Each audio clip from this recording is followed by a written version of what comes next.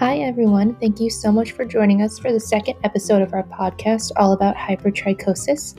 On today's episode, we will be diving in and taking a closer look at how hypertrichosis relates to other systems in the body.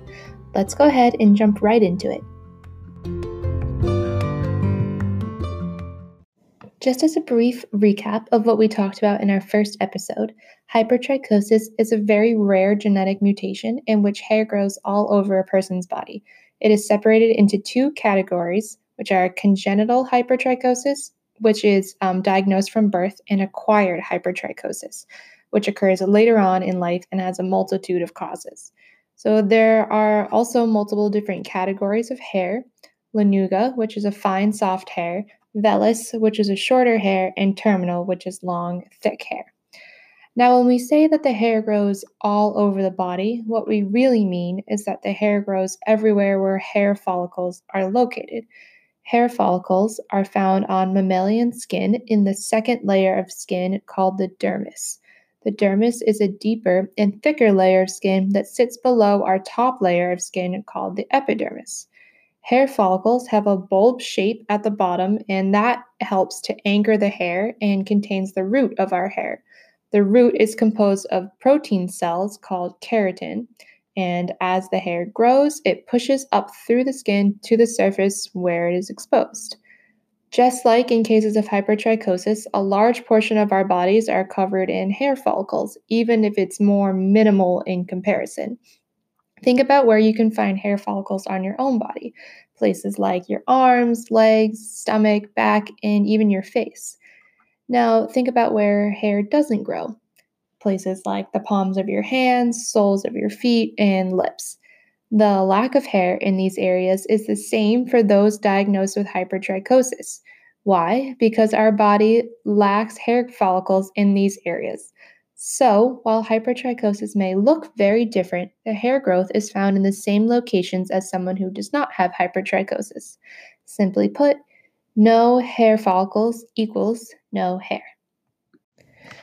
There has been some interesting research surrounding acquired hypertrichosis lanuginosa. If you recall from our last episode, acquired hypertrichosis lanuginosa is a specific kind of hypertrichosis that develops later on in life, so in adulthood, and consists of very fine, soft lanuga hair that typically covers the eyebrows, forehead, ears, and nose. Some research has stated that this form of hypertrichosis is considered to be a paraneoplastic phenomenon that occurs prior to the diagnosis of cancer. I know that that's a big word, so again, if we break this one down, para means alongside of, beside, or near, and neoplastic refers to the neoplasm, which is an abnormal growth of cells, also known as a tumor. So, a paraneoplastic phenomenon is a rare disorder that occurs when the body has an abnormal response to neoplasm. Therefore, it's a disorder that occurs alongside of or at the same time as the growth of a tumor. Now, the tumor can be benign, which means it's not cancerous, or malignant, which means it is cancerous. In some cases, when acquired hypertrichosis lanuginosa has occurred, it does correlate with the discovery of a cancerous tumor. The symptoms that occur with this specific type of hypertrichosis result in the transformation of hair follicles to lanuga hair follicles, and it mostly affects, again, the facial area. The cancers most associated with this form include breast cancer, lung cancer, and colon cancer. This phenomenon all relates back to hair growth. So, the definitive cause behind acquired hypertrichosis lanuginosa occurring as a paraneoplastic phenomenon is still being researched, but it is hypothesized that the tumor cells are produced by cytokines, which are small protein cells that help to regulate tumor growth, and these cytokines are also promoting hair growth. Both tumor cells and hair cells are really fast, active growing cells, and therefore it is apparently both are stimulated by the cytokine. This form of hypertrichosis, I also just wanted to add, has been found alongside multiple paraneoplastic syndromes of the skin called paraneoplastic dermatosis. This can cause the skin to become dry and scaly, have dark velvety hyperpigmentation, and thickening of the palms or the soles. So sometimes you'll see that on top of the Lanuga hair growth and hypertrichosis. Again, this is very rare, but it has been documented a few times and is still being researched. As previously mentioned, the etiology of acquired hypertrichosis can come from a multitude of other systemic disorders. One of those causes includes damage to the central nervous system, or the CNS. The central nervous system is an extremely essential and important part of our body and consists of the brain and the spinal cord. The CNS is responsible for coordinating messages going to and from the body to the neurons in our brain. The spinal cord is constantly sending information to the brain about the external environment and the body's movements, and the brain responds by coordinating everything from your muscle movement, emotions, thoughts, planning, and more. I'm sure you're starting to understand just how important the CNS is, but unfortunately, there are ways in which the central nervous system can sustain damage, including a traumatic brain injury. A traumatic brain injury, or a TBI, is caused by an external force to the brain, such as a car accident, a fall, a sports injury, if an object penetrates the skull, and other unfortunate incidents. Your brain is, of course, protected by the skull and the cerebrospinal fluid that surrounds it.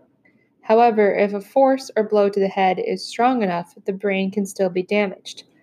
TBIs have a multitude of symptoms and can range in severity. Some of these symptoms include things like memory loss, personality change, difficulty with executive functioning, such as planning or organizing, speech and language impairments, and in some very rare cases, hypertrichosis has been recorded as a symptom following damage to the central nervous system.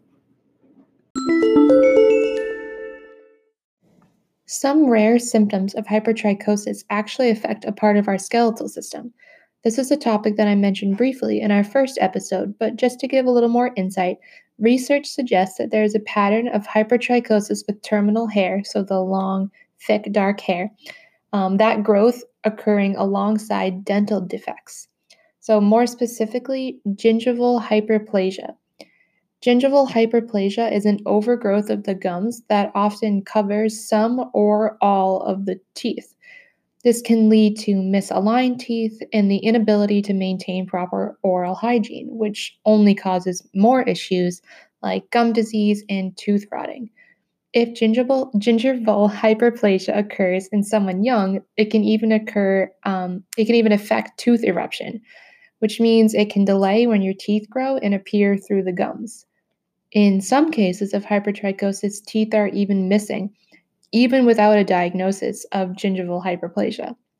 Unfortunately, due to the rarity of these cases and the exact cause and connection between hypertrichosis and teeth defects is currently unknown. There are only a few cases where this has been presented and studied, but researchers haven't come to a firm conclusion.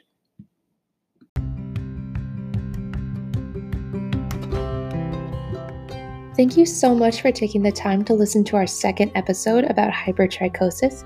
We hope you learned something new today, and we are very excited for our next episode coming soon. Thank you, and have a great day.